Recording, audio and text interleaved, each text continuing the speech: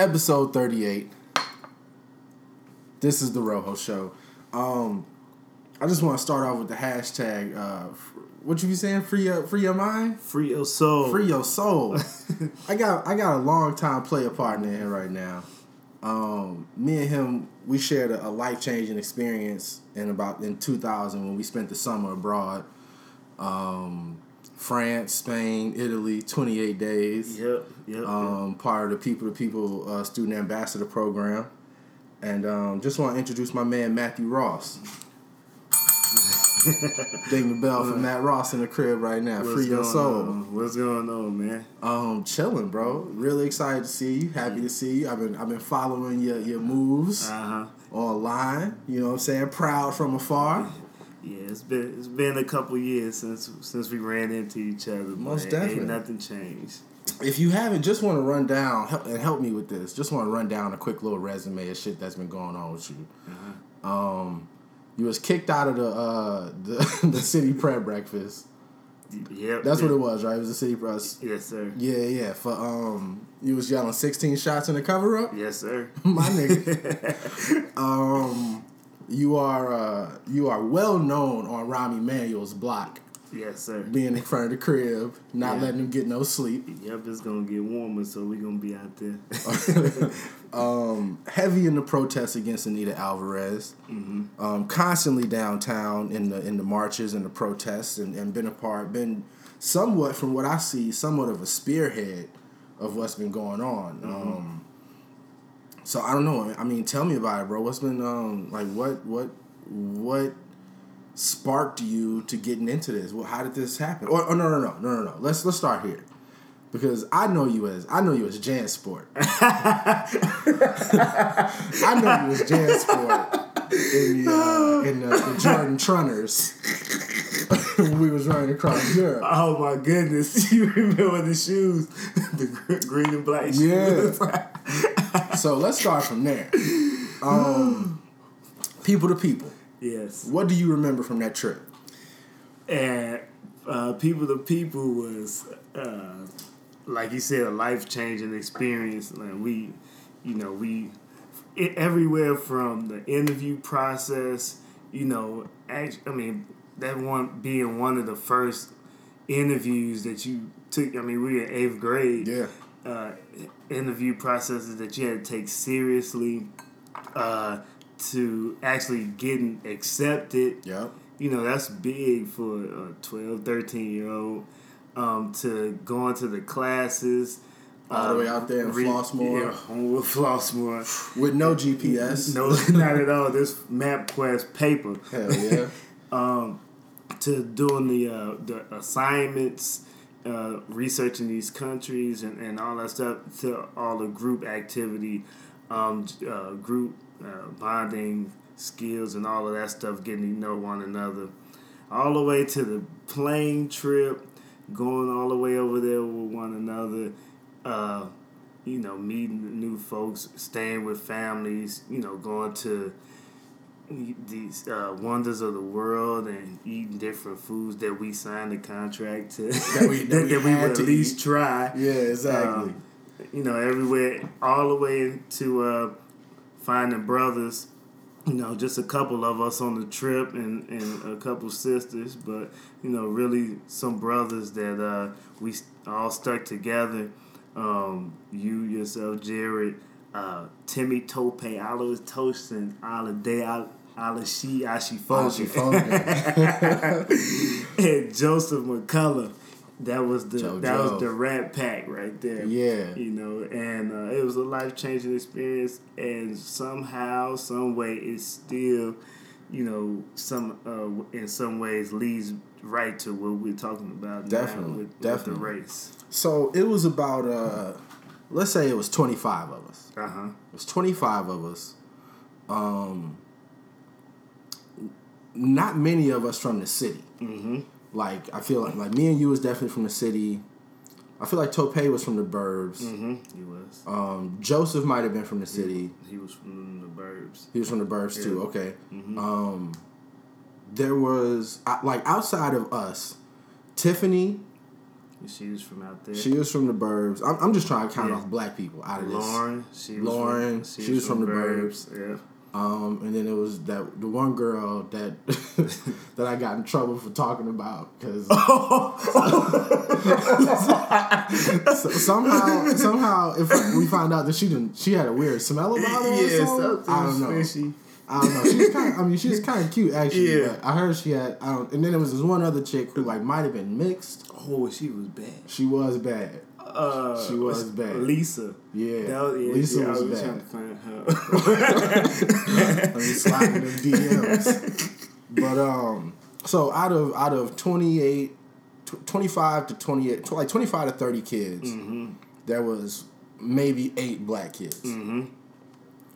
And then we'll say maybe 2 or 3 from the city, which I don't want to say we was real niggas, but we was kids from the city, city kids. I mean, which is if you from Chicago, if you're from any metropolitan area, you know that there's a difference from city kids and suburban kids. And where you grow up, Beverly? I grew up in Beverly. And yeah. I was right down the street, across from Beverly, Evergreen. For sure. So. So we wasn't Inglewood kids. Exactly, we wasn't on the low end. Right. That being said, we still from the city. Still a big difference. And the other thing is, I mean, it was some white kids from the city. Right. So like Jessica Nowicki. Okay. But they live downtown, so you can see the disparity in the experiences. Even if you're in the city, right? And us being on the outskirts in the city, but in decent neighborhoods, you still get treated a little bit differently, and your experiences are a little bit different. Definitely. So, I feel like I didn't meet you until we actually got to Europe. True. Like, I feel like I didn't really... we was never in a group together on a project or nothing. Whenever they paired us off or, like, split us up into groups, I feel like they tried to keep us separated. But what did we find out, like, the last couple of days? Me and you went to preschool together, and we played in the basketball league together. Right. Up at the Hayes Park. Yeah. And we ain't even know till the last day. Okay, I went to Beverly Hills preschool. We went together. Yeah, for sure. Definitely. I definitely went to with Miss Dee Dee. Yeah, Miss Dee Dee and Miss KK or something like that. Yeah, crazy. Yeah. So, right. So, I really didn't feel like we met until we got to Europe. Mm-hmm. And that was when, we did the whole, like, as black people do, you find each other. It's tribalism. If y'all don't have nothing else in common, you got that color thing in common. So that comes with a certain amount of experiences and respect. Yep. So from day one, when we came down to dinner, it was me, you, Tope, and Joseph. Yep. At the table. Yep. Every day. Yep. Breakfast, lunch, dinner. Yep. And by the second week, the counselors was like, we can't have that. We need y'all to break up. Yeah. And we had some trickery, you know what I'm saying? We would sit at tables until food came out and then we'd switch seats, or we might not eat together at breakfast, but we'd eat together at lunch and dinner or whatever. Me and you never roomed together. I did room with Tope once. And I had Joseph one time. Yeah, but other than that, we definitely wasn't on the homestays together. They wasn't having that at all. I think for the most part, me and you was the reals. they didn't want to put us together at all. Not at all. And just our personalities. I feel like the group would agree that to a certain extent, at a certain point, like, we were definitely, like, leaders of the delegation. Yeah. Like, if there was going to be any decisions made, when it came time when we was picking music on the bus and shit, like, we was definitely DJing. Yeah. It was Bob Marley. And they got mad when everybody wanted to hit a thong song, and I just happened to have a cassette. I mean, what was I supposed to do, Yep. But, that was a crazy experience. in terms of where we were. Definitely the things we were being exposed to,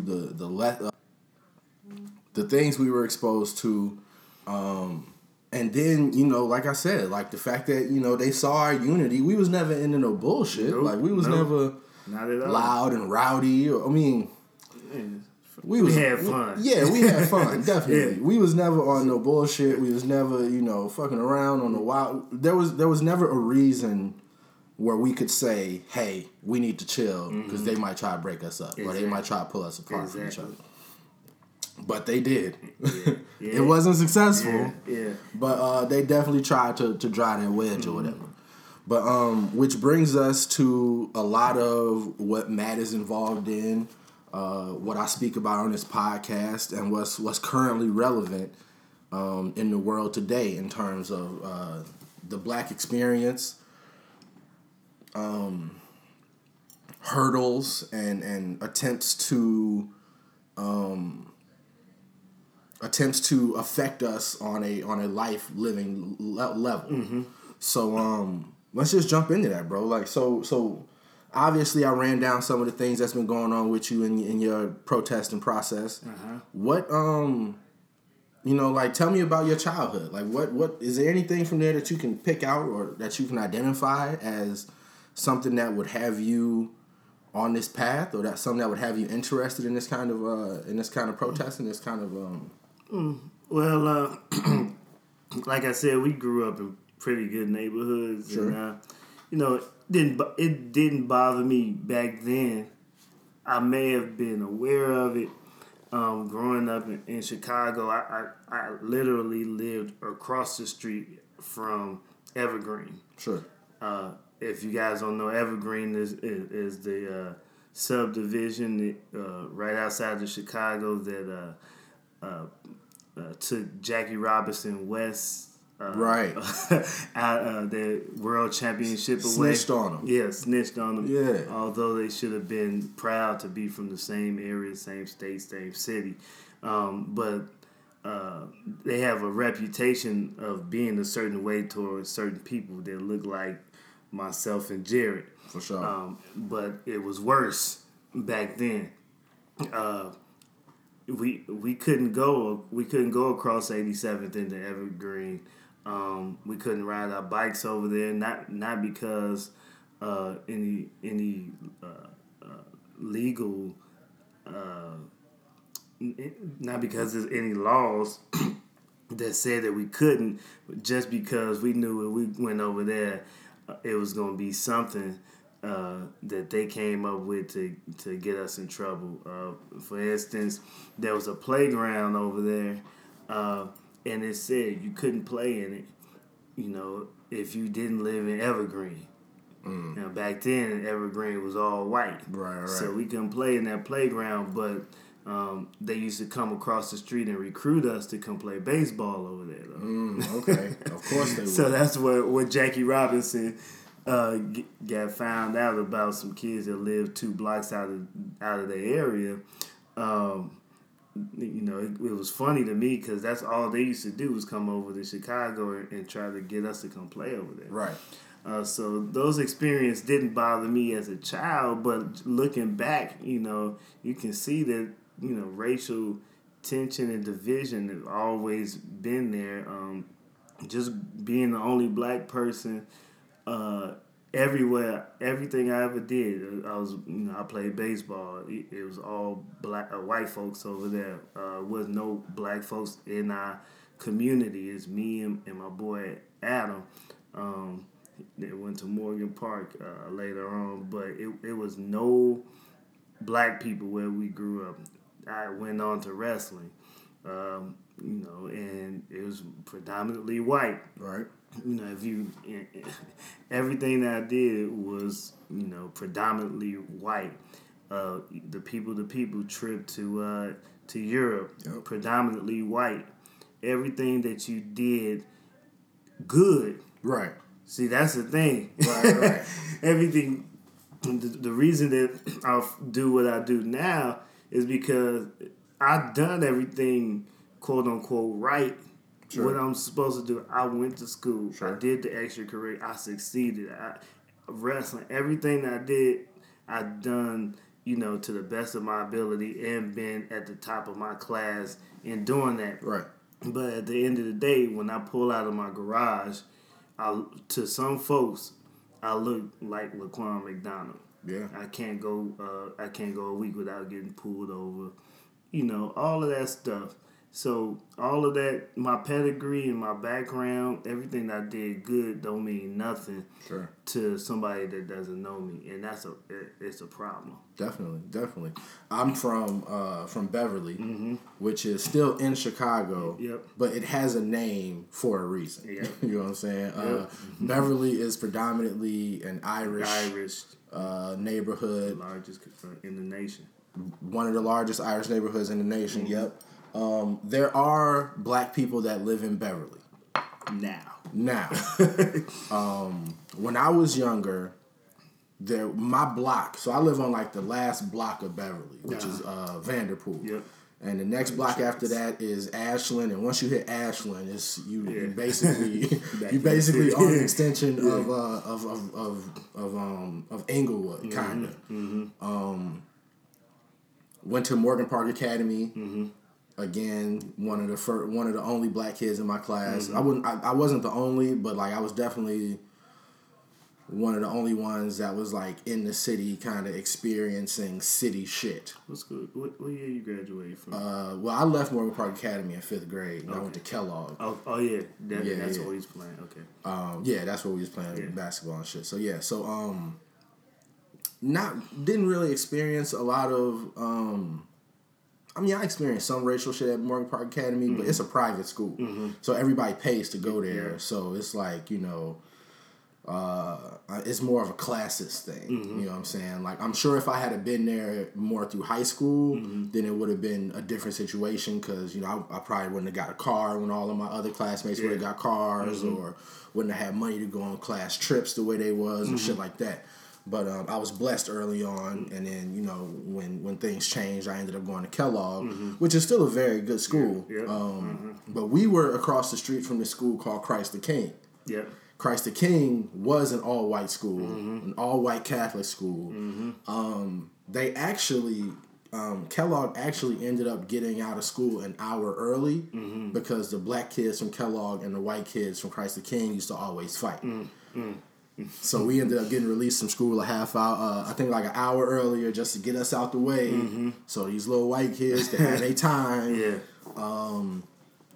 Definitely had a couple of my boys, somewhat get befriended by Christ the King kids. They'll be riding around on their bikes, and then 2 more they white friends will show up, and they be like, "Hey, nigga, get off that bike. We taking that new Dino, or we taking that Rush Union off their hands." You know what I'm saying? So again, not really a sweet situation. But early on, I was kind of thrusted into these racial predicaments and these racial situations, which I can kind of say for both of us hasn't necessarily soured us on white people.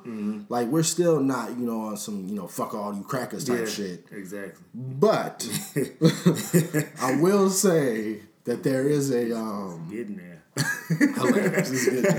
I will say that I'm not surprised when racial situations come up, or when that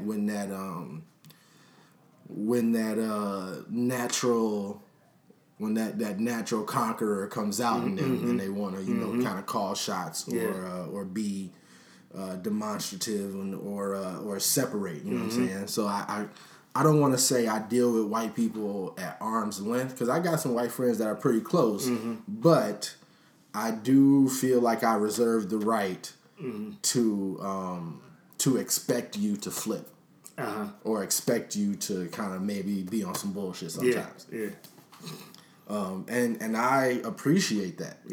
I feel like that's something that kids that grow up in black neighborhoods don't really get.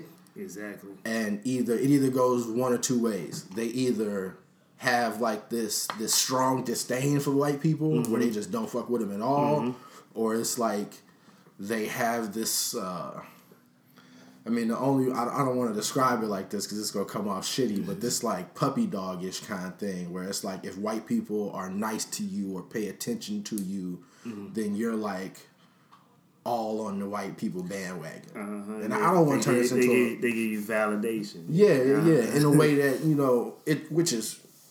I mean, I guess it's cool or whatever, but you should have self-validation, of course, first. You know what I'm saying? You should definitely have knowledge of self first and appreciate that before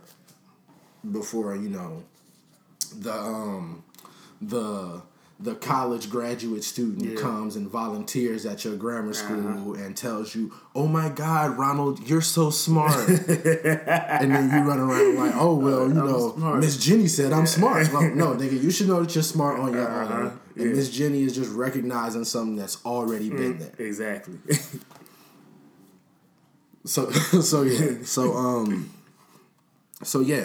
Political background in terms of that is just having a I guess I can speak for both of us when I say just having experiences that have kind of shaped and formed our opinion of not only other people but our people as well, and also wanting our people to do better. Exactly.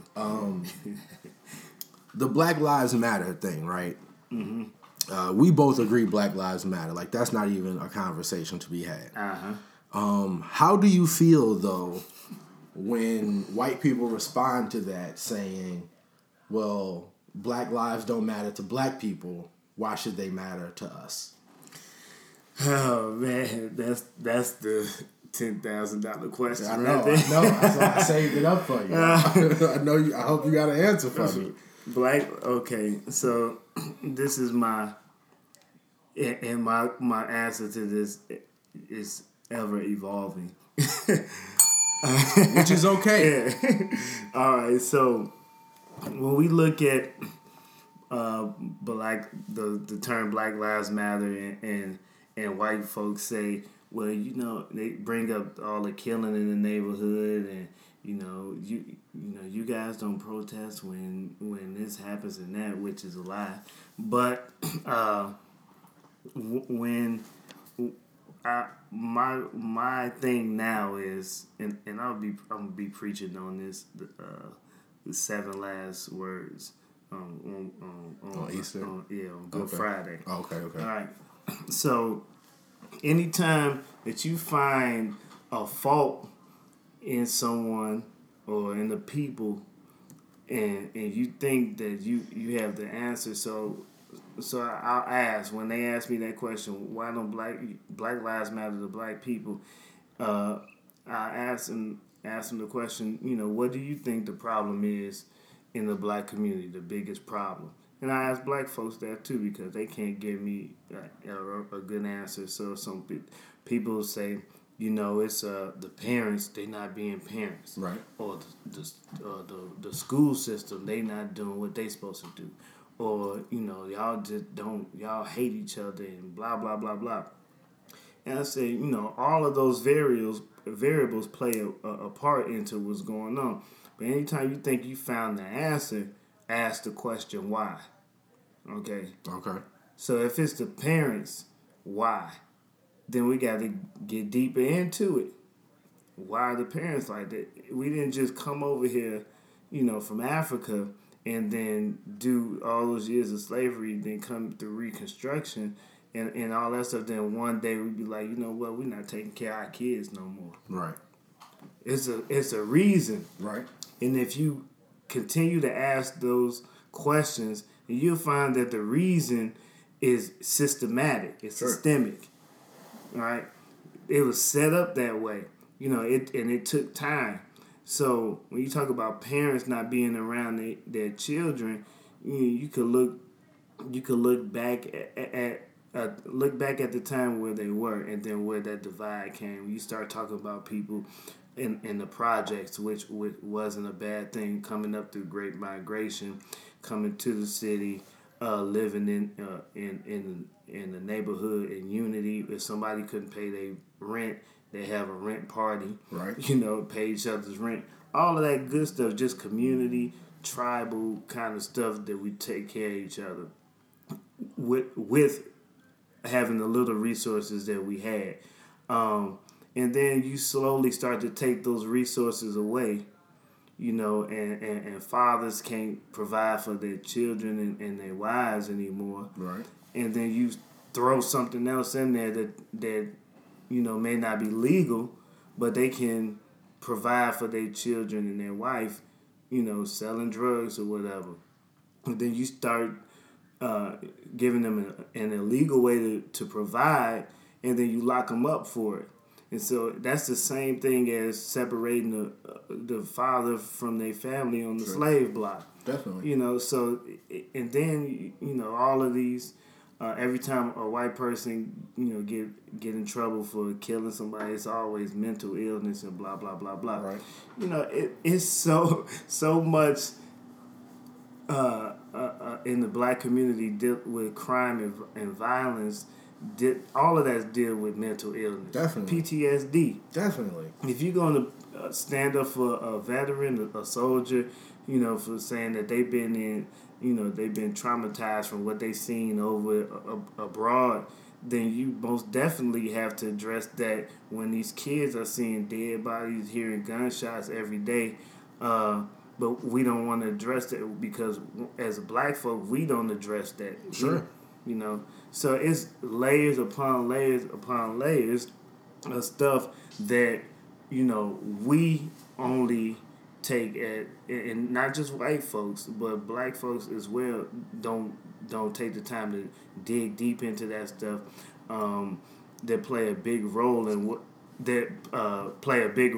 what goes on in the black community. Definitely. You know, it's not just surface, it's not superficial. It's real deep. It's deep.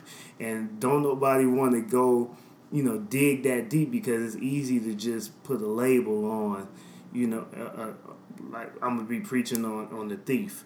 Okay. On the cross. Okay, he may have been a thief, but why? Why was he stealing? Right. Okay. You know what I'm saying? Yeah. Okay, why was he stealing? You know, was his daddy not there? Did they take the resources out of his community? Did he have a wife and kids to take care of? What was it? We just say he a thief, but you know, it had to be a reason behind it unless he was a kleptomaniac. Right. You know? And my thing in dealing with all these young kids and just accepting what they're doing without any judgment, you know, is from a perspective of a Christian. At the end of the day, one of the thieves, Jesus, he ain't had to get baptized, nothing. He was just like, all right, you coming with me. Surely today you'll be with me in paradise. Right. And it didn't take all that because he didn't see him for the superficial title that he was given, but he saw deeper into what his situation and what his need was. Yeah. You touched on a lot of points right there. Uh-huh. I appreciate that. That's what I'm talking about. I've long struggled with the light that black people hold mental illness in. Mm-hmm. It's almost as if our strength works against us. Mm-hmm. It's like we don't want to be labeled mentally ill. Mm-hmm. We don't want to be labeled as having emotional issues or having post-traumatic stress syndrome or any of those kind of things. But I mean, if we ran through our community in terms of, if we took the mental illness comb and ran through our community the way that, you know, other races run it through their community, you know, I'm mentally ill because my dad doesn't pay attention to me. Because your dad's a venture capitalist and he's in the office and he might be fucking his secretary and all this other shit. Meanwhile, you have a black family. My dad doesn't pay attention to me because he working for CTA and he gotta get that extra hours in. He's, you know, he working 2 jobs. He got the James Evans thing going on. He work 1 job, he come home, he take a nap, and he go to the second job. Both of those people are missing a parent. Both of those people in essence, have the same issues. Right. But, our mothers, in an effort to make strong men or grow strong daughters, tell us to, push through that shit. You know what I'm saying? Yep. You fine. Your daddy working. You know what I'm saying? I understand he's working, but I'm missing something from him not being in the home, from him not showing a certain amount of love and affection towards me, from him not showing me certain things,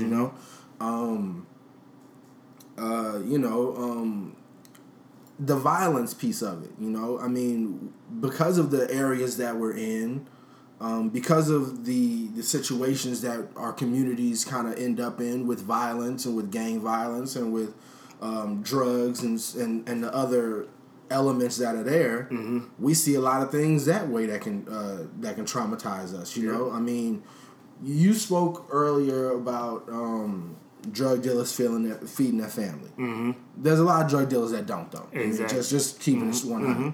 But those figures in our community are seen as heroes to a certain level. I mean, we all know that scene in the Mac where Goldie pull up to the little kids and, they all run up to him because he in the fly caddy and he got the fur on and he got the gold and the chain and the money and he give them all dollar bills or whatever.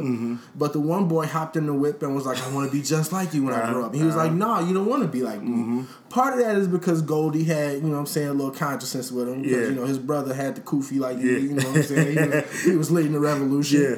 But, I mean, I think every person that's involved in a dope game or involved in a less than savory aspect of crime or whatever, they know on some level that that's not right, and I feel like they don't want to do it to a certain level. You know what I'm saying? But the rewards of that, and that's the same throughout media and movies. The rewards of that game is always put far more to the forefront than the regret of it, than the effects of other people in the community, and that too is a part of a form of traumatic stress.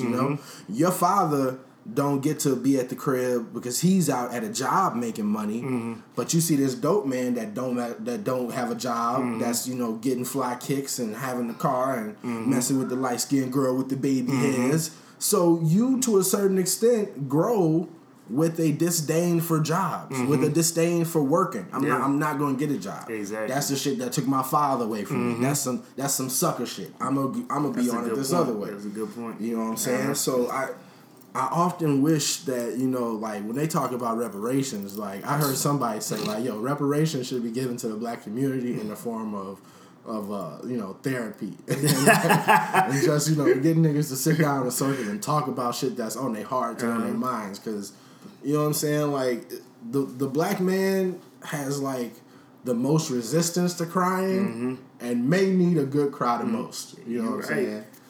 We definitely had some of those just with the movement. Man, it's just so messed up the way that the government and the people try to divide.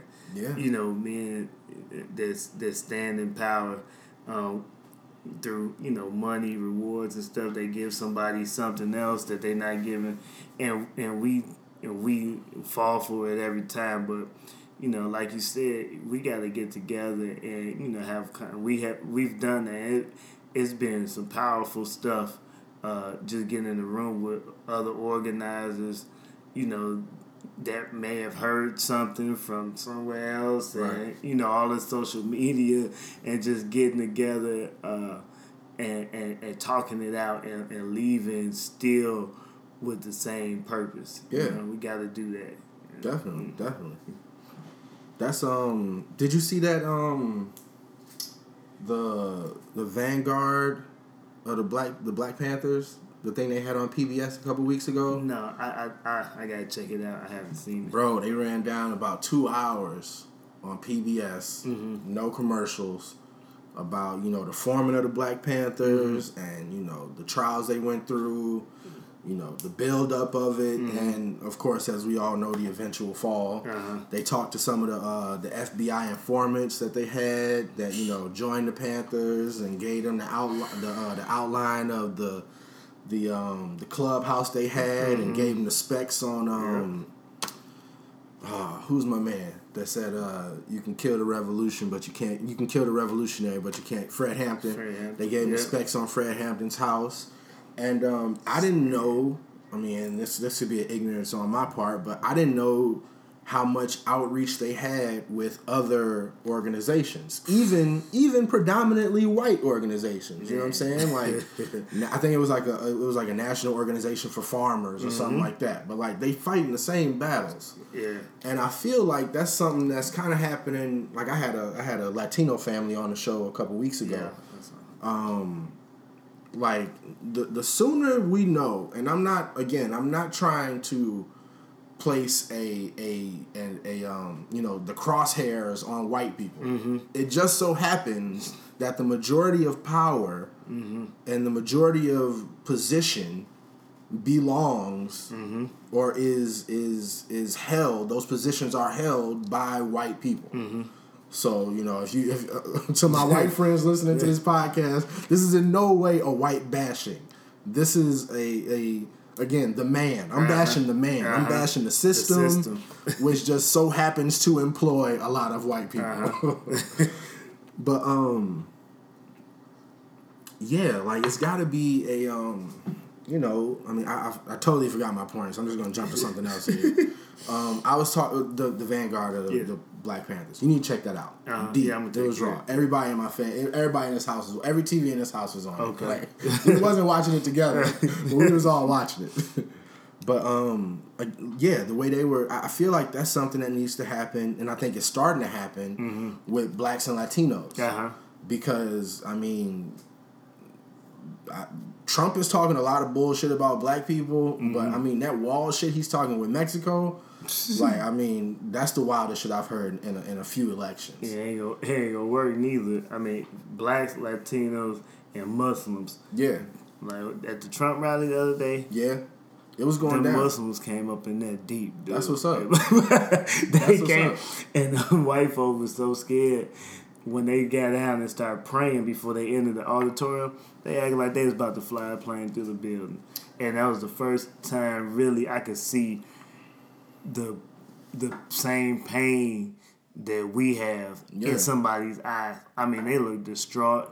They look like their hearts were broken because it really is real with them. Like, they talking about banning them and you know. And putting them in a database, all kinds of stuff. That's damn near like some. They can't. That's like the Scarlet Letter. So. Yeah, like the Holocaust. They ready to put Stars of David on them, and, tattoo numbers on their arms or some shit. It definitely brought us together, and that's what I keep saying, man. That this nation is about, and it represents the people, right? The citizens of this country. And as soon as the citizens come together and unite, the sooner the citizens have power. You know what I'm saying? Because it ain't no way that this 1% of these folks should have all this power. Yeah. And we allow them because they have agendas. They have science. They have a science to what they do in dividing us. Yeah. And as soon as we come together, we can have whatever we want. But we let so many things divide us: race, religion, oh my goodness, politics. That I was looking at the ballot yesterday and just seeing how they ask you, what party are you with? Right.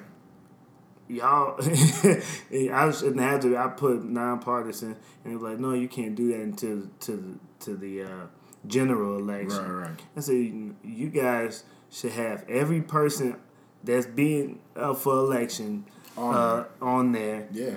And I should be able to pick.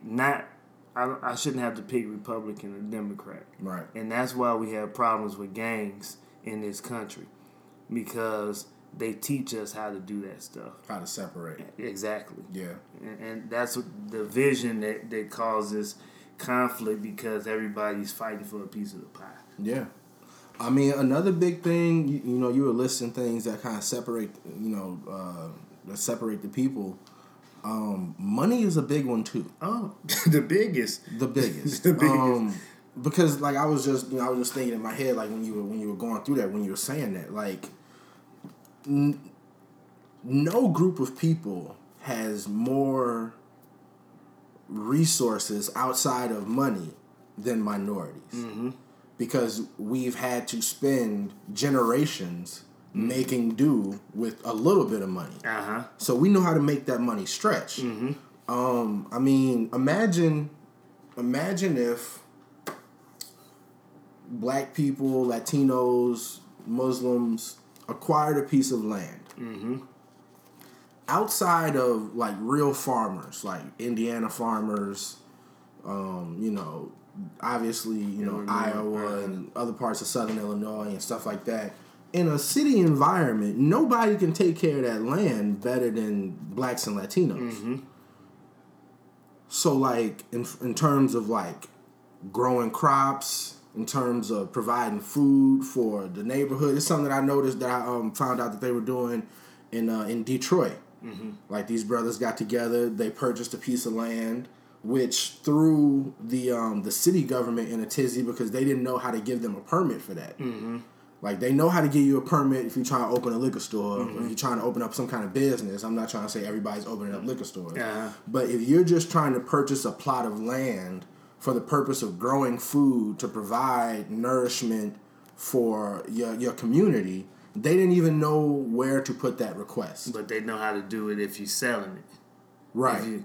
Because they got to have their hand in your pocket. Exactly. So they don't allow you to sell anything if you farming without the FDA's approval, because they're protecting us. But really, they're trying to put their hands so in they can tax it. Exactly.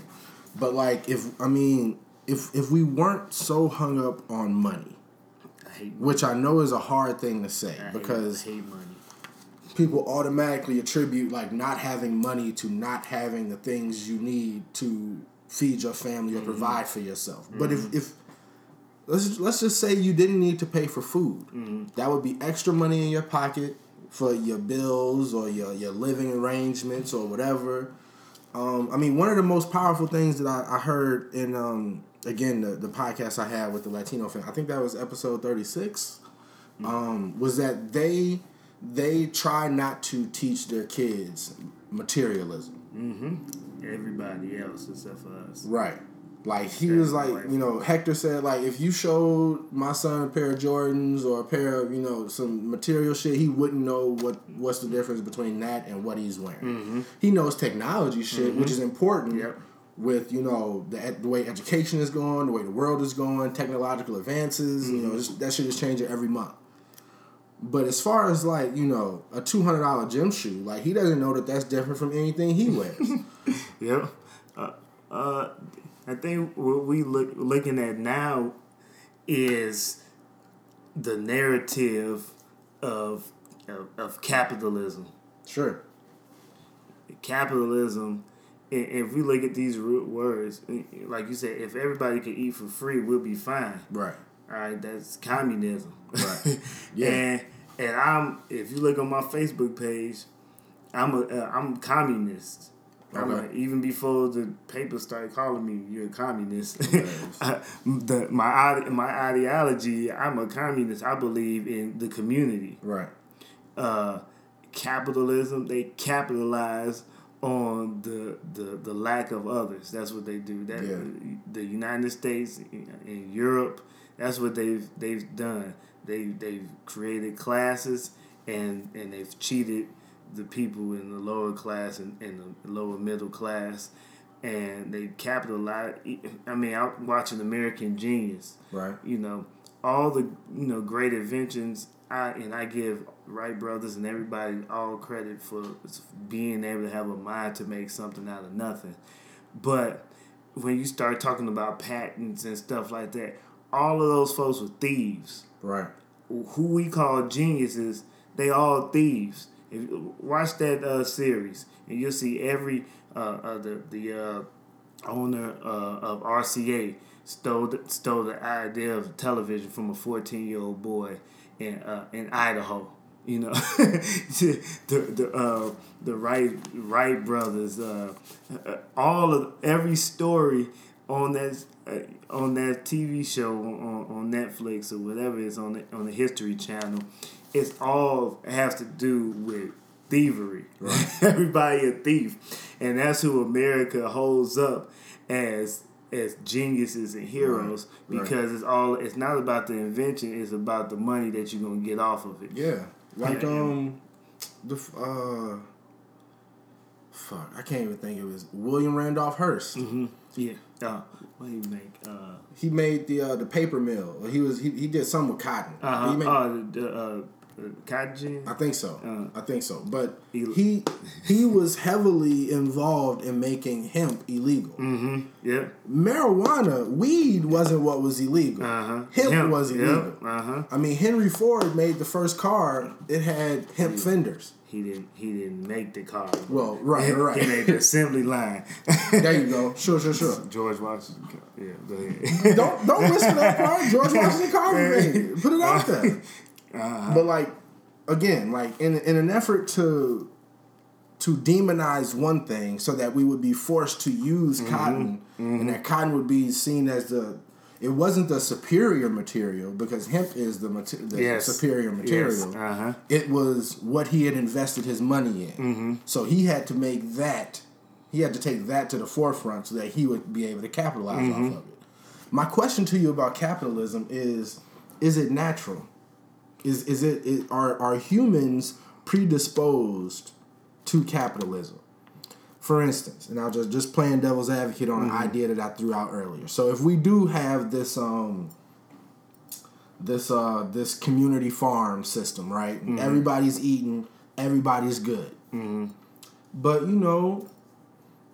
some fruits or some vegetables are bigger than others. So you got somebody who may have resources from wherever say, hey, look, I build houses. I will build something in your house for you if you make sure I get the first crop, or I get the bigger potatoes, or I get the bigger ears of corn, or whatever. Is capitalism not naturally ingrained in humans in some way? That's an interesting question. I don't think that would be capitalism. It's just, I think that would be the some kind of greed. But then we have to look at our backgrounds and who taught it to. Is it nature versus nurture? Okay. Has it been, like you said, predisposed? And when we start thinking of, it's competition. That's what capitalism is. It's free enterprise and competition.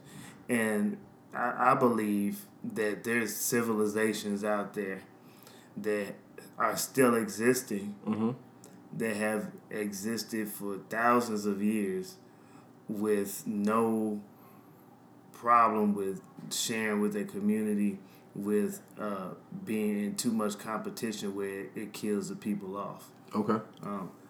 Free enterprise and capitalism has to do, Donald Trump gonna tell y'all we need to be more competitive and all of this stuff, and that's good for the people that's in the race, in the in the competition. Right. But what about everybody else? Everybody ain't in. Everybody not in the competition of trying to get money. They just trying to get fed. Okay. And that's where I am. If I can't, and I'm learning this. I used to look down on why would you do this to your neighborhood? Why would you sell somebody some crack, or why would you even be in that lifestyle? But if I've learned, if I cannot put a meal on your table, if I can't feed you, then I can't say anything to you. Right. And that's why we doing what we doing. I gotta be able, if I could take your pack out of your pocket, I gotta be able to put some money in your hand, or a resource, a job in your hand. Yeah, I feel you. And communism and all of that stuff, it's been demonized because it's not the American way.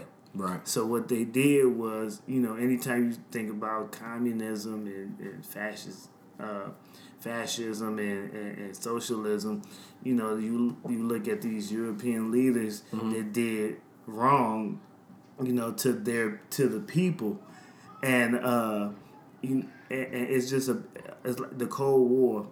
It lasted for decades, and I believe it was done to instill into the minds of Americans, that any way besides our way is the wrong way. Right.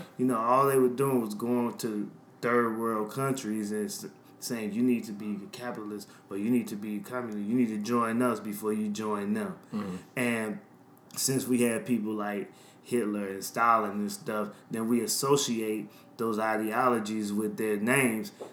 Not saying that that the ideologies are bad, the people is just bad. Right. I could look at, and we put Donald Trump in office, I could say capitalism is, matter of fact, he don't even got to be in office.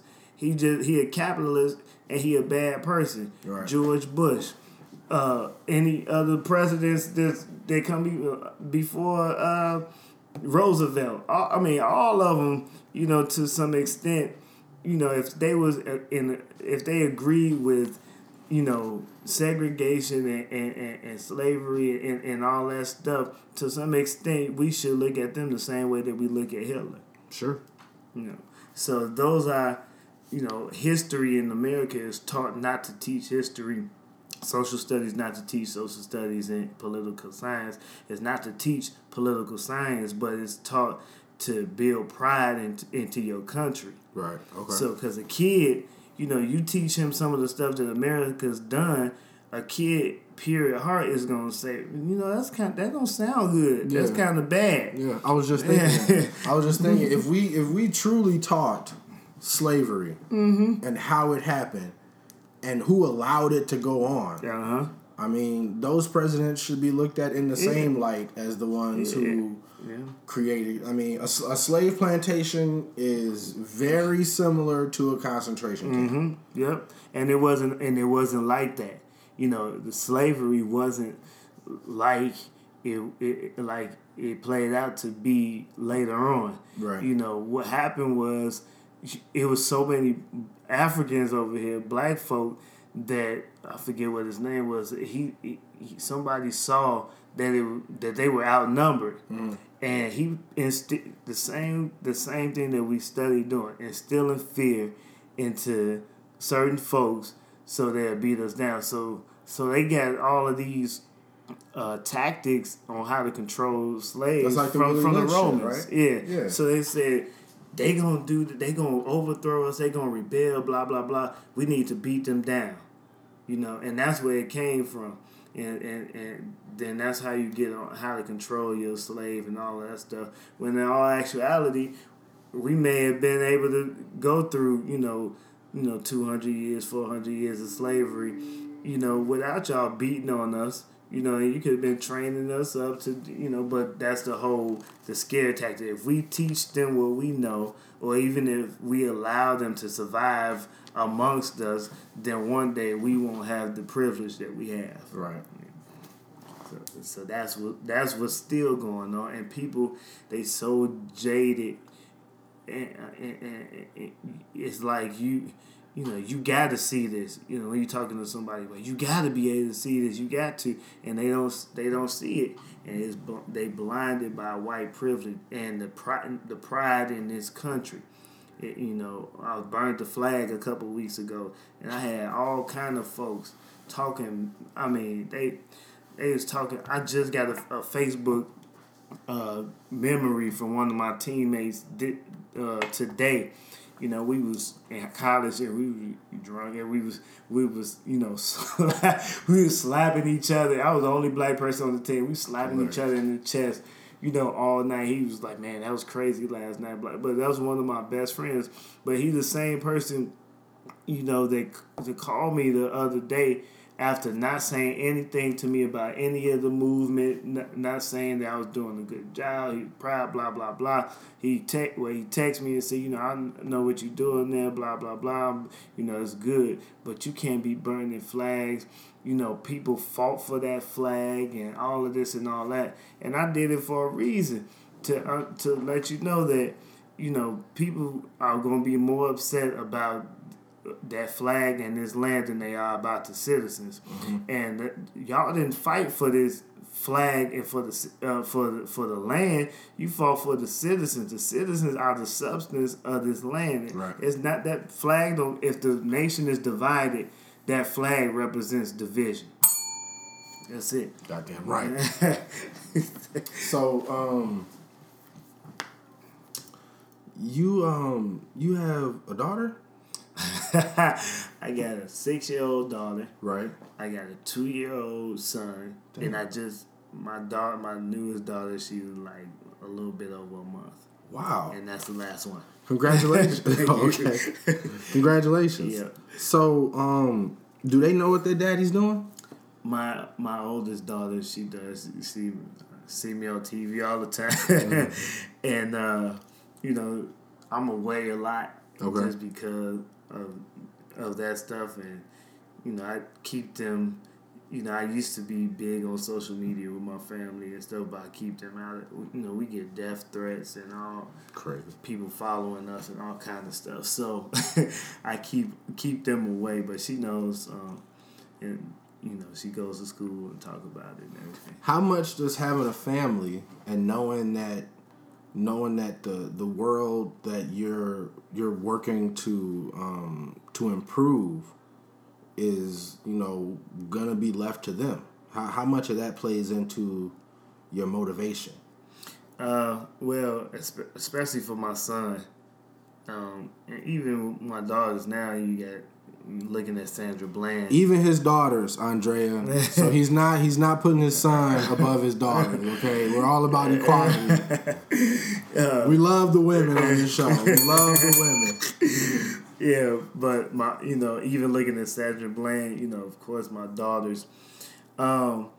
It plays a big role. Not saying that I'm afraid for their livelihood and scared that somebody's going to take their life or take them out.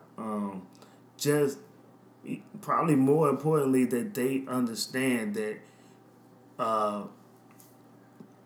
people need you. People need you to speak up. Everybody's not raising you the way. Everybody's not being raised the way that I'm raising you. Right. I was. We were taught. I know how to handle the police if I want to handle the police. If yes sir, and all that. I know how to get out of some stuff. Sure. I'm not all about getting out of stuff now because, I shouldn't have to get out of stuff that I didn't put myself into. Definitely. But preservation. Of my children. Of course, I got to teach them yes sir, no sir, and all that stuff. But I also got to teach them to speak up for those that can't speak up for themselves, and understand that my New Year's resolution was weird. It's weird. It doesn't mean much to a lot of people, but it means a lot to me. It was to be unapologetically black. Just be as black as I could. That's why I wear my kufi. I wear dashikis. Right. I wear anything that's on my shirt. Say something black because I know it offends white folks and other people, and it shouldn't. Right. So my daughter, you're gonna wear your hair natural. Mm-hmm. And you're gonna speak out for your people. Even at her school out in she goes to a school out in Romeoville. I take her out there every day. Shit. I shouldn't have to. Right. But there should be. but there is a better program out there. Yeah, I shouldn't have to. I should be able to go right down the street and take her, right down the street. But the resources in Chicago and the disparity doesn't allow me to give her the education that I want her to have. Right. So that she deserves. Yeah. So that being said, so they have not for February. They don't have Black History Month. They have Heritage Month. I don't have a problem with that. Whatever. You may not enough black people in the school to have Black History Month. I don't know. Right. But they send these questionnaires home, and it says, give your native country. All right, and then the sport of the native country and the dish and a game and all of this stuff. Okay. And I've been going up there for 2 years telling them don't send this home. Right. To me again without revising it. Okay. Now this is a Christian school. Okay. But we not about that. We need to have a dialogue, and that's what I'm all about. Of why this is, and I believe in America. I mean, there's a lot of racism, but I think a lot of it is cultural insensitivity. Sure. All right, so you don't know what I've gone through. You don't know what I have to go through, and you don't know it, so it doesn't matter to you. All right, so I can't answer a question on my native country like you can. You from Italy, you from Greece, you from Poland, whatever. All those places within Europe, you can say what you want, and pretty much 2 generations go back there and say great grandma came over, blah blah blah. I can only answer your question about a continent. Right. And she didn't see, well, whatever, And even that can be somewhat subjective. Exactly. You know what I'm saying? Because you could easily be from Jamaica or from the Virgin Islands. Exactly. Or, So she kind of, and we got, white folk, y'all got to stop being so dismissive in what our claim is. So, even me saying that, they're big good Christians, they're not going to argue. Right. And they're like, just do whatever. Then, it doesn't matter. I'm like, no, it does matter. Right. And we need to address this. And the white kids in the school need to know. My daughter needs to know because, going forward, if we don't teach this stuff, then they're going to grow to have so much pride in this country right. and their heritage that we don't understand or want to understand that of the black person in America. Mm-hmm. So when they ask me what the heritage or the culture is, I always say I'm a displaced black person in America. Right. Because I can't tell you what country I'm from. Yeah. And it's imperative that those kids know that my daughter be able to say, they asked the country. I can't tell you, she's 6, she's in kindergarten. I can't tell you that, but this is the reason I can't tell you. Right. We don't got to go into slavery or nothing. We could just say that, hey, I don't know.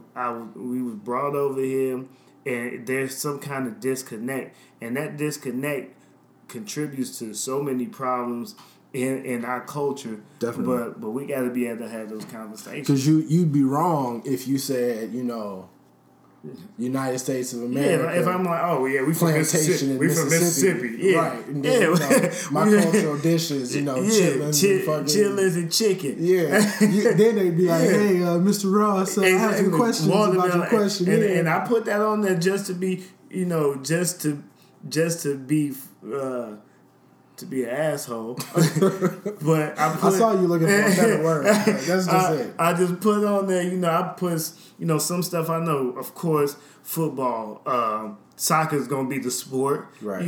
I got a game at home. I've been playing it since I was little. Mancala. Been playing that game. That's an African game that actually was used to settle who was going to get pieces of land. So that stuff deep. Right. It's not just a game. These kings and queens playing the game to over. It's like shooting dice over land. Yeah. So that stuff important and I put that stuff and all that, but then I put in parentheses. Y'all want to know what we doing? Chicken. And we eating chicken, Southern United States, fried chicken, right, and chitlins. But we can have a conversation about chitlins, right? Why we eating pig intestines? Because we ain't had nothing else to eat. Because white folks ate high off the exactly, hog. and we made something out of nothing. Exactly. That's why I know you've listened to the show. I know you've heard this. Like I don't use the term African Americans on this show because in my mind, like Tope wouldn't use that term, but Tope is an African American, just like Hector is a Mexican American, or other people are Argentinian American or whatever. Like I'm a black man. I am a descendant of a slave. Like me and my sister got this joke because my family is from Tennessee, and my family owns land down in Tennessee, and we know how somehow or another we got that land. We know that white people have been trying to buy that land for us for years, and a couple people in my family have sold some of their land and whatnot. Yeah, we just got sold ours in Alabama. Right, but me and my sister got this joke where like if you talk about my mom's side of the family, you can go grandma, great grandma, great great grandma, slaves. And that's just how that's how the family goes. And when I go down there and when we walk, because my Aunt Emma, she's got a house that's like on the edge of the property, and behind her house is like all this other space. So like we can go down there and we walk through this land, and I know that 200 years ago, like niggas was down here working. Like niggas was down here getting beat, niggas was down here getting hung somewhere in this area. Like this is like real shit. So, like, when we went to Morgan Park Academy, this is my sister, Bradley. Bradley, this is Matt. Hey. Like, when we went to Morgan Park Academy, we had something called International Day. And International Day was, like, each classroom would set up their classroom like a certain culture. But then all the students were invited to dress in their, native, dressing, traditional garb and stuff like that. Because I had a lot of, I had Irish friends. I had a lot of Indian people that went to school, so they come in they saris, and they the Russian kids would come in they whatever. And my parents did a good job at the time of like, I guess I don't want to say keeping the reality of it from me, but like we wore African stuff because. That was as hard as they were going. That's the only way we could go as hard. Exactly. Like, there's no way that we could go in there and be like, oh, shit. Do I need to wear overalls and go barefoot and bring some fried chicken and cornbread? Exactly. But they put me in the closest thing they could based on what everybody else is doing. Because my Indian friend Ankush, he could definitely be like, yeah, my parents is from this part of India. We're this religion, this is what, my sister will wear when she gets married, and this is the dish they'll serve, and they go all the way in with that shit, and we don't have that depth of our culture. Yeah, exactly. So, I ended up taking some kind of like, African fried chicken or African chicken with some kind of coconut glaze or some shit. My mom hooked it up real nice. So I felt like I was going in, and I was just as proud of my culture as they were. Yeah. And then later, they let me know that so we not really. Yeah. You can't be African, right? Like you can't be from a continent. Exactly. You know what I'm saying? Like you can't be from the whole place. And then when I met friends that were I had friends that was from Sierra Leone or Tope, I think, was Nigerian. Or, you got kids older than us that was Kenyan and stuff like that. So, you're not African.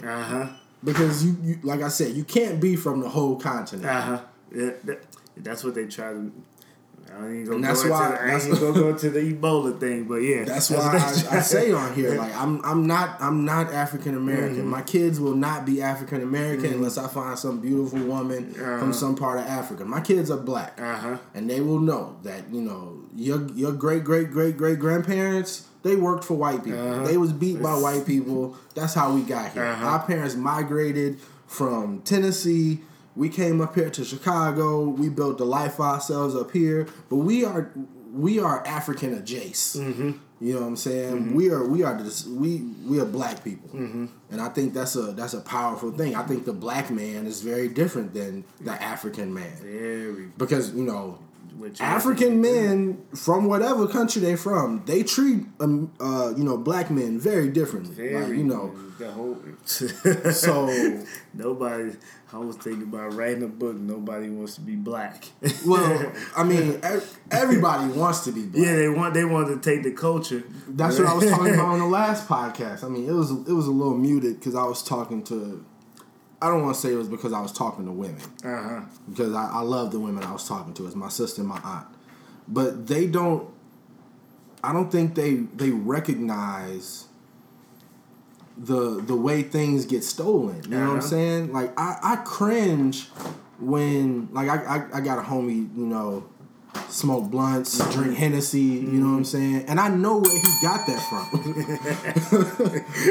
I know where he got that from. I know that he watches Paid in Full, or he watches New Jersey Drive, or you know what I'm saying, where he picks up these things. But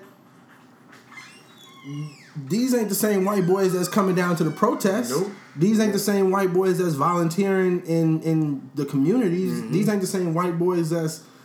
You can't appropriate the culture without being for the culture. Exactly. You know what I'm saying? Like, we see all these white boys like Riff Raff, that appropriate like the smoking or the drinking or the fucking with thick bitches or however they do it.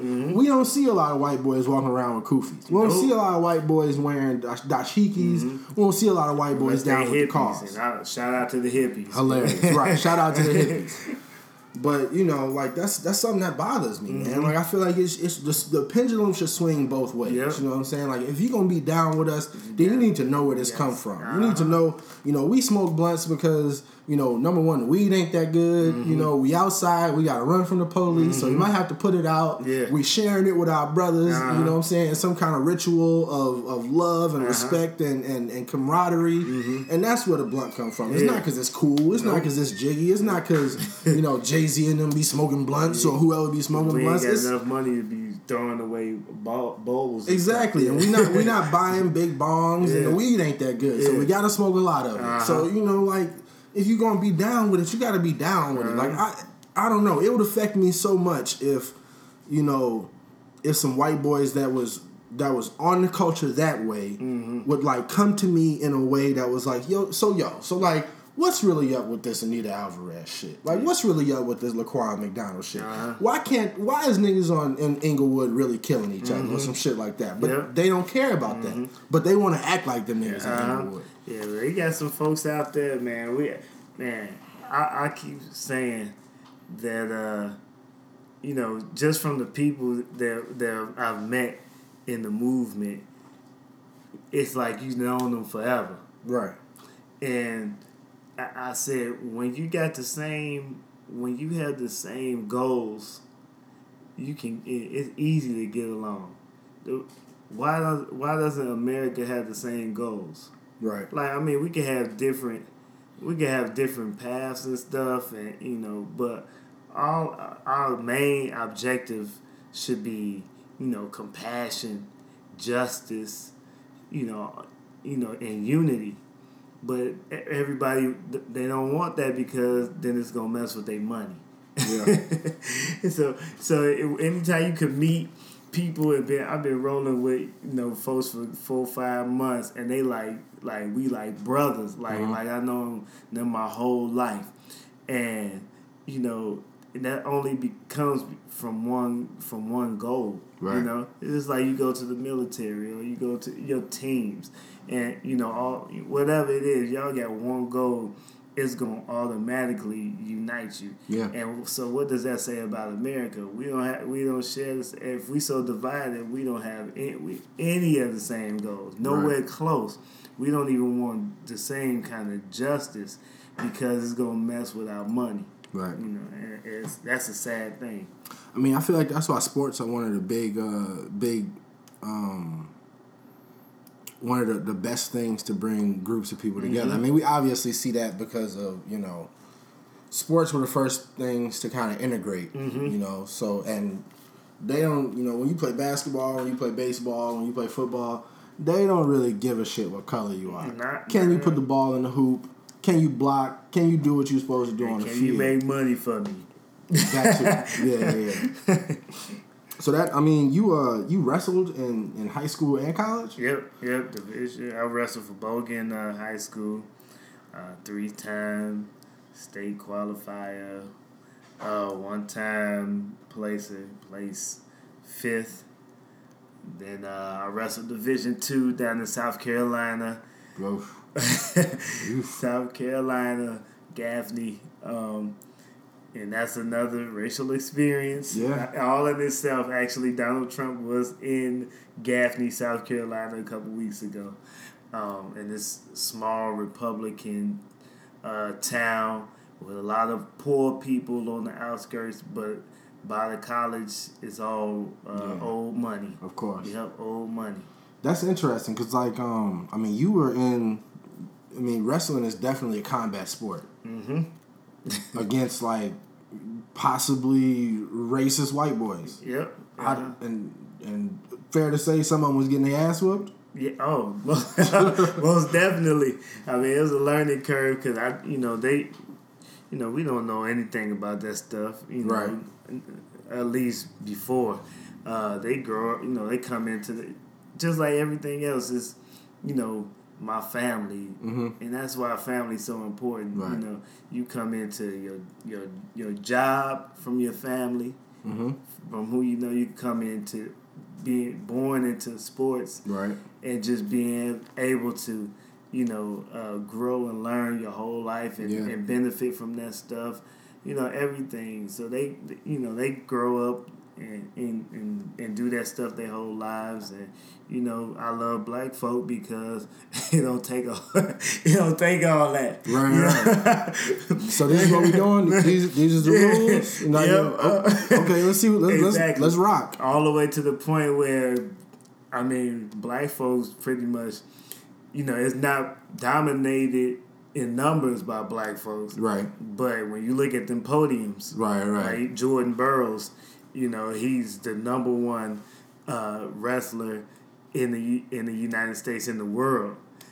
He has been for some years now. Right. And I think he won like 69 matches international matches without losing. Crazy. You didn't hear nothing about that. Right. But we definitely taking that over along with everything else. But yeah, it was some and I'm sure that they don't like that. Oh, of course not.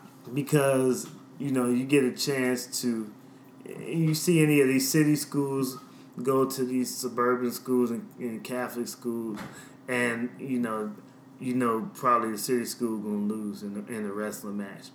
And, we don't know any better. I was one of the few that the folks knew my name, and, right.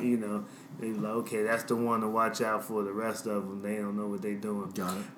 And that's from family again. My mother, from the time I decided to do that, I was going out there to the summer tournaments and learning and get beat down for a whole summer.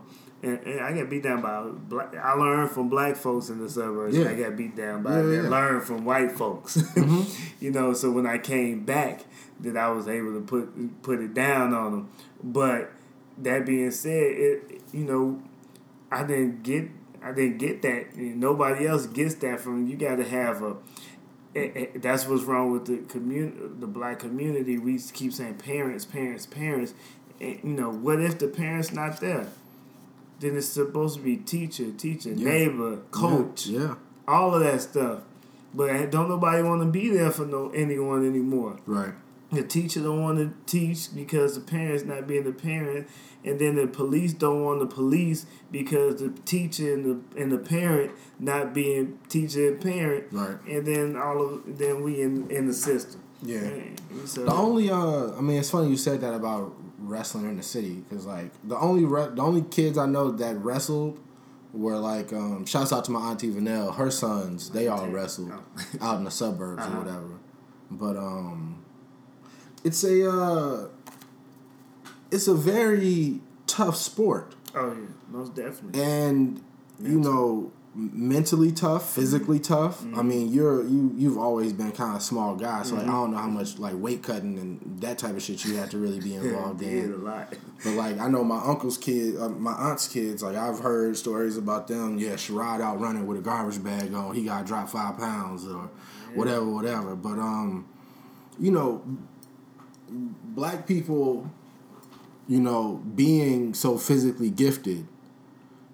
A lot of times have that, you know, that Boobie Miles syndrome. You know what I'm saying? Like they don't feel like they gotta put in the work because they may be so naturally gifted at something.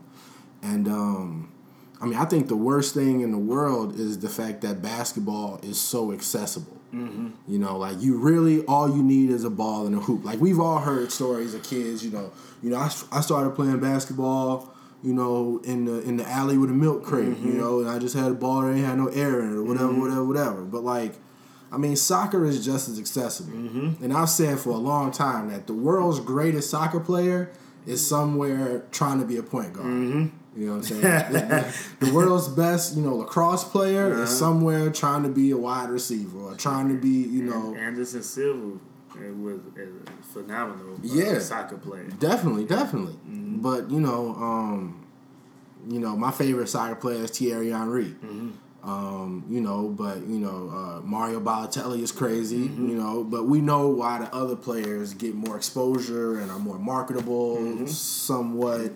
But yeah, like I mean, I don't know if my kids will wrestle, but like basketball and like they're definitely gonna be outside of those traditional sports. Yeah, I said that, and it sounds so bad, cause you're not cool if you can't dribble. True. You know, you're not cool if you can't play basketball. But at the same time, there's this subculture, this hip hop subculture that's associated with it. And if you don't get your kids into some AAU stuff and all that stuff, then you know they really ain't they gonna succumb to that culture. And then the messed up part is you get into AAU and all that stuff, then all of a sudden you kind of whitewashed. Yeah, because most of those schools are. I don't know any AAU schools in the city. And that's so now you got that. What's the quarterback? Or not AAU schools. I'm sorry, prep schools. Yeah. Basketball prep. What's the quarterback's name that's messing with Sierra? Russell Wilson. You're gonna get that kind of syndrome where people talk about you not black enough, and you weren't playing in the streets and all that. And we, you know, that's another division. That's that house niggas field nigga thing, right? And you know, I try to, you know, I want my boy to know, he got. I don't want to take that away from him. You got to know how to dribble and, you know, shooting and all that stuff. But when we was growing up, we played everything. Right. Like, if whatever ball was accessible, that's what we had. It was especially growing up with the white boys. If we had the kickball, we was playing kickball. Right. We was playing running bases. We baseball with the tennis ball in the sand, like basketball.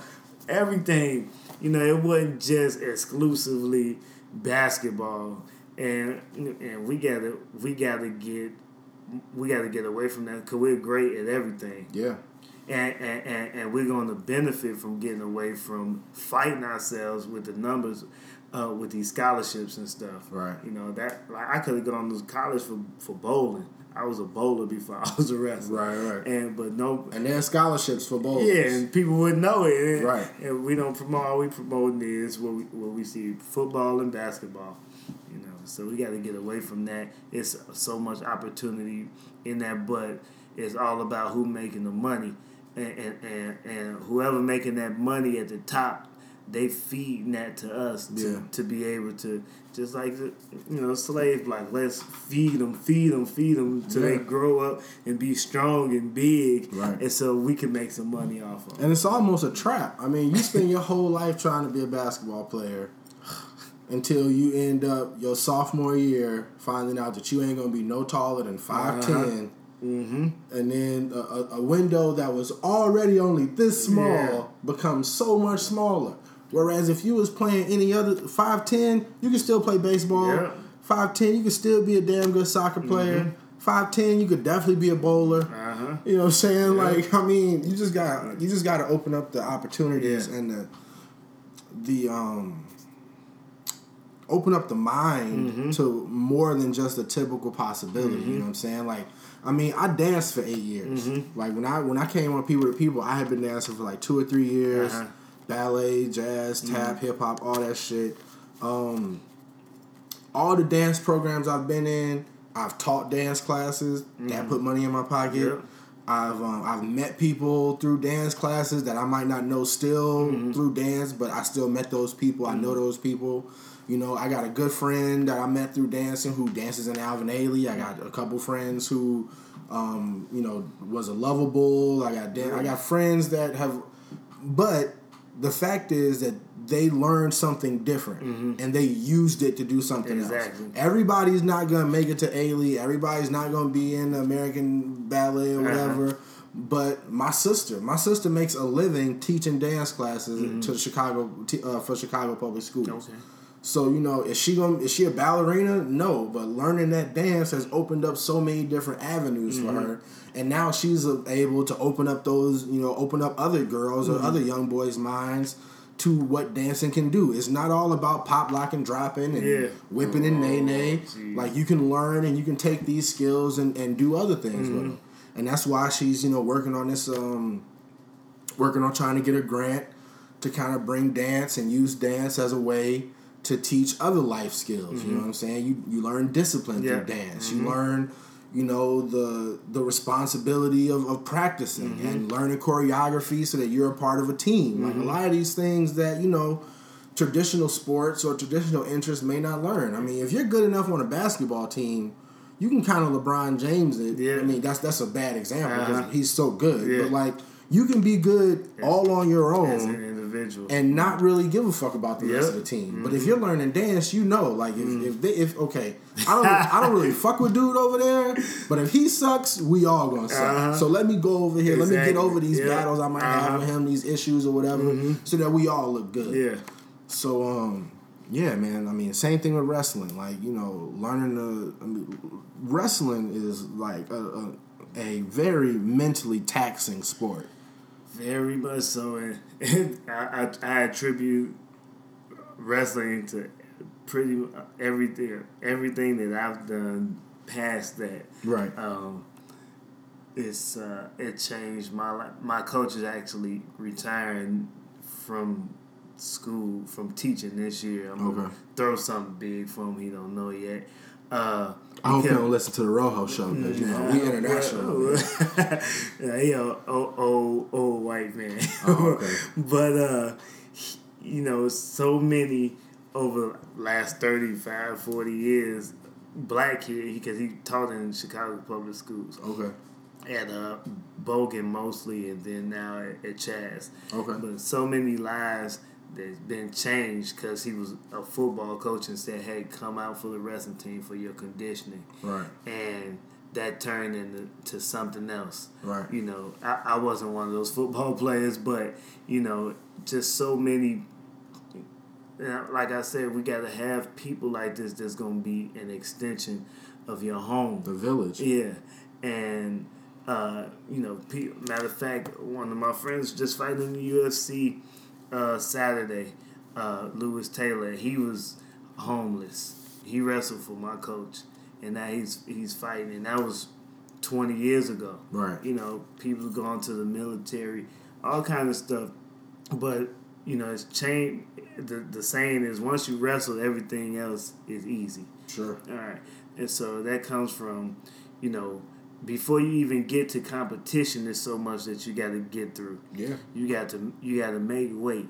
You talking about cutting 30 pounds a week. You know, be disciplined enough to make the weight.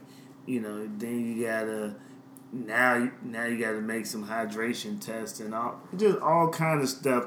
Then build your energy back up to even get out there to wrestle, and then and do it in a way where you're not too full that you're gonna throw up. Right. And then at a 2-day tournament or whatever, they still have the discipline after wrestling 5 or 6 matches a day.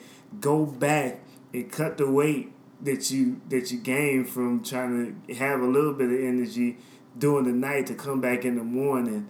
And it's just so much stuff. So when you talk about raising a kid or going to work, that ain't nothing. Right. and not to mention, you're competing against somebody. No hands, no bats, no balls. You're competing hand-to-hand combat with somebody else who's been doing the same shit. Exactly. Somebody just as hard as you. And that's where organizing and all that stuff comes, because a lot of these kids, and a shout out to all of the young folks, they just getting their feet wet, or they may not. They may have been doing stuff in high school and stuff, with organizing and fighting for justice and stuff. But you really ain't grown till you 25. That frontal lobe don't develop till you 25, which has to do with decision making. Sure. And it sometimes just take somebody to reel them in, because they get all over the place, and then all that stuff, and we gotta strategize, because the enemy got strategy. Yeah. And they don't care what they think about each other. They come together to take us out. Right. So the police department, whatever, they strategize on how they about to get us off of Michigan Avenue and circle us around where they gonna get the paddy wagon and scare us to leave. And we got to have strategy. So every life experience is it's important, and whether it be good or bad, you got to learn something from it, and you can use it. If you really sit back and think about the stuff that you've been through, the stuff that you've done, the stuff that you shouldn't have done, that you got caught doing, all of it is going to help you in the long run. Slumdog Millionaire. Yeah. You ever seen that movie? So it won Best Picture probably maybe 10 years ago at this point. Mm-hmm. But it's this boy, he's on the Indian equivalent of Who Wants to Be a Millionaire, and they accuse him of cheating. Mm-hmm. So then they pull him out and they interviewing him, and they asking him all the questions, how he knew the answers to them, and he's going back in his memory to find out how he knew everything. So it was who's on the face of this certain dollar bill, and he goes back, he remembers this time where he was in India. And him and his boy was they was using the little outhouses or whatever. His boy, the famous dude, came down in a helicopter, and then his friend locked him in the outhouse. Mm-hmm. So he had to the only way he could get out of the outhouse was to drop down into the shit and then swim out. Oh. And then he dropped down to the shit, swam out, and then ran up to the famous dude, and obviously everybody moved because he smelled like shit. He was covered in shit. And then when he finally got up to the rich dude gave him the dollar bill with the dude's face on. So that's how he knew who was on the face of the dollar bill. So it's all these stories about how he knew the answers. Mental rearticulation. Yeah, but it's this is everything in your life you're learning or you're going through it for a reason. I gotta watch that. Yeah, check it out. It's good. It's in subtitles, but you can fucking read it. Real quick, because we've been rolling. We didn't have an hour and a half. Real quick, we don't get out of here. Let's do this word association thing real quick. Mm-hmm. So you don't have to. It's a speed round, but don't feel like you have to. I just want a quick synopsis of how you feel about these words that I'm gonna throw out to you. All right. Okay. All right. Barack Obama. Integrity. Integrity? Okay. Kim Fox. On the chopping block. Ooh. Anita Alvarez. History. Jordan. Michael? Or Jordan? That's my daughter. Okay. Or my middle name, or my hero. There we go. Cool. Chicago Bulls. On the chopping block. Shit, who not hurt on the Bulls right now? Everybody hurt. The youth. Relevant. I fucks with that. That's all I got for you, bro. Yeah. That's all I got for you. It's been amazing reminiscing with you. Yeah. And reintroducing ourselves. Yeah. Because, again, like... That was 16 years ago. Bro. I'm still getting used to the fact that I'm old enough to have things that are, like, that old. Yeah. Like, I can say I've done something for 20 years. I can say, you know, we went on that trip 16 years ago. I still got shoes. My leather browns, my dress shoes. Yeah. I still got those. I still wear those. You can still fit those? Yes. That's crazy. I was mad when you posted those pictures. That Dude, was we was kicking it so hard in Spain with the karaoke. Spain was crazy. The karaoke was crazy. The flamenco dancer. Oh yeah. When I got pulled up and dancing with girl, that shit was crazy. The little club they had us in, we didn't know what we was doing. We was down there on we was down there at the Hard Rock on La Ramblas. And we finally got some real food. Hell we took pictures of our food. Oh my God. Listen, we was the first week. The first week we were in Italy, all we ate was mastacholi. At that temple, at the monastery. Yeah. And that none of us knew what it was like. Was it mineral water they were saying? Oh yeah, they was drinking over there. I was like, what the fuck is this shit? But yeah, kicking it hard. We had little girlfriends on there, and I got sick when I got home. I was so sick. I went straight to Taco Bell, on bro. That, dude, I was slept on the balcony with that other delegation last night. Yeah. With somebody, I ain't gonna say their name. Hilarious. When I got home, I was like, my best friend, mama told him not to come over there because I might have caught something over there. I was shivering on the plane and everything. I had to clamp a couple times. Yeah. all that dry rubbing, boy. It was way too. We was young and dumb, boy. Young and dumb. Oh, somebody said you gotta go up on your toes and fall down hard on your heels. I was like, this should hurt more. Trent. You're right. Like, yo, this is a terrible idea. Oh man. Oh yeah, we was stupid. We was out there, but it was a great time. And then we was out there like brothers for them 28 days. Yep. Came back to the city, and it was like, you know, finish up the summer before you start high school. Like it was like, and then everything been flying by. It was a transformative summer. Like that summer was crazy. Yep. It's been flying by ever since. Yep. I remember I was just telling somebody, all I remember is when I got back, like Bow Wow was the shit. Yeah. Like before we left, there was no Bow Wow. Before we left, Eminem. Yeah. Marshall Mathers. Yeah. Well, everybody, all the white boys, they was up in there throwing gangs. I was like, what? So you GD now and slow down. Please slow down. Like, you know not what you do. Straight up. I'm like, dang. Shout out to Mike Litchfield. Mike Litchfield. He was my first roommate. He had Sister Ann. And he's a photographer now. Really? He's a real good photographer. Yeah. Yep. I saw Ann at a it was like my junior or my senior year in high school. Mm-hmm. We was both at the Illinois Theater Festival at ISU. Oh, really? We like walked past each other in the hall, and we was like, yeah. And we talked for like not long, but yeah, that's crazy. Yeah, I seen the cover. I haven't seen Mike, but he's my favorite. I follow him. He's a real good guy. Jessica Nowicki, Sarah Spadoni, Tiffany Fisher, Lauren Neely. Yep. I think she just got married. Christina Torres. Yep. A lot of what's her name? Elisa Jara. That's the other Right. Yeah. I saw Andrew Drew. I seen Drew. I've been trying to find him because it was two Drews, right? Yeah, it was Drew, the one that thought he was a comedian, right. I think he was like a martial artist too. Maybe. And Tope sweep kicked him in the plaza.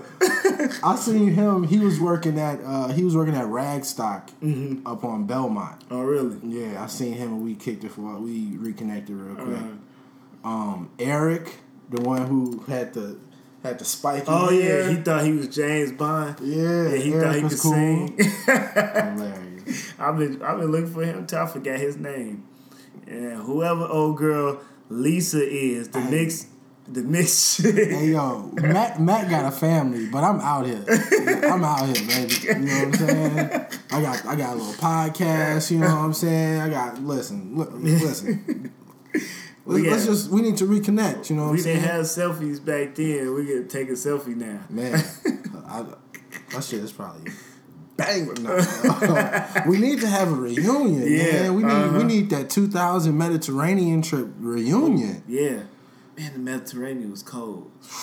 We was on that boat. We took a boat from somewhere to somewhere. La Spasa or something. Yeah. That shit was crazy. We was walking all through.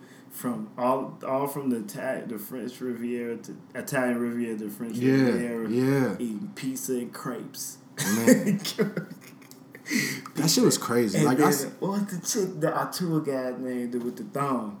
Oh yeah, and she called them boxers. Those are not boxers. I said, that's a thong. And then I feel like one of our leaders hooked up with our bus driver. The short big one with the curly black hair. Yeah, what was the bus driver's name? The tour guy's name was Maurizio, and Max. That was the bus driver's name, and he was whipping that bus through the mountains. So it was one spot that had us at nighttime when we was the chef. When I was the chef, wherever we was, and he had us on the mountaintop, and we couldn't get out. My man had to reverse and then go back the other way. We just looking over the edge and shit. I'm like, yo, this can't be safe. Like, we can't call it here in the middle of nowhere. Yeah, Max. Yep. Bro, that shit was crazy. Yeah.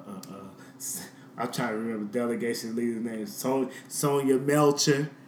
That was one of the delegation leaders. I think you remember I stopped old girl from getting her wallet stolen? Oh yeah. That shit was crazy. They was so slick. A couple folks get robbed in Barcelona. We walking down the street in Barcelona, and so it was two Spanish dudes, right? One dude was across the street. And then one dude was like walking behind us. Mm-hmm. And our delegate leader is walking. She got a purse and she holding it by the strap and just walking, swinging it. So like the actual purse part was like down by her calves. Mm-hmm. Dude's homie across the street get to screaming and like waving his hands. And then we all looking over there while his other boy is like on the side of the street, like reaching down in the old girl's purse. I see him. I'm like, hey. Dude jumped up, ran across the street. Old girl was like, oh my God, thank you so much. Oh my God. All of my everything was in there. She respected the streets after that. Nigga, you know she bought me a Fanta for saving her fucking purse. I was about to say Fanta. That's when they get hot. But we was there before they even came over here. Nobody knew about Fanta. That's the last time I drank pop. I ain't drink pop. I don't drink pop. Yeah, but I was drinking Fantas over there, grape and orange. Bro, I was going off Fanta. They sent us. We was in France. And they sent us to the grocery store, and like we all had like lists and like different stuff to get. And I was supposed to get me and my partner supposed to get beverages. I came back with 4 flavors of Fanta. They was like, we need some kind of bottled water or something. I was like, all right. I mean, I guess, but have you had this Fanta shit? Like, was that where you stayed with the family? It was after that. Now that I think I did stay with Tope, me and him stayed with the family together, okay.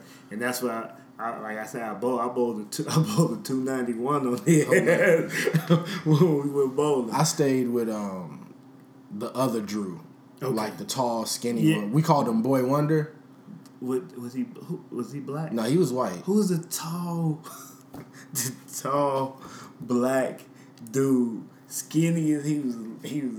I don't know. I don't even remember. if he wasn't with us, then I was like, bro, you not down with the team. Then it was the two dudes. One of the dudes looked like a grown man. It was another black dude. He like a grown man, but it was another one that was crying. He was homesick. He was crying and stuff. I'm like, damn, bro. I don't remember these. You ain't think how long you thought he was coming straight back? Right, like what the fuck you thought this was? I ain't care nothing, boy. My mama was so mad. I was supposed to call her when I got there. She ended up calling me at the second hotel. Hilarious. I called her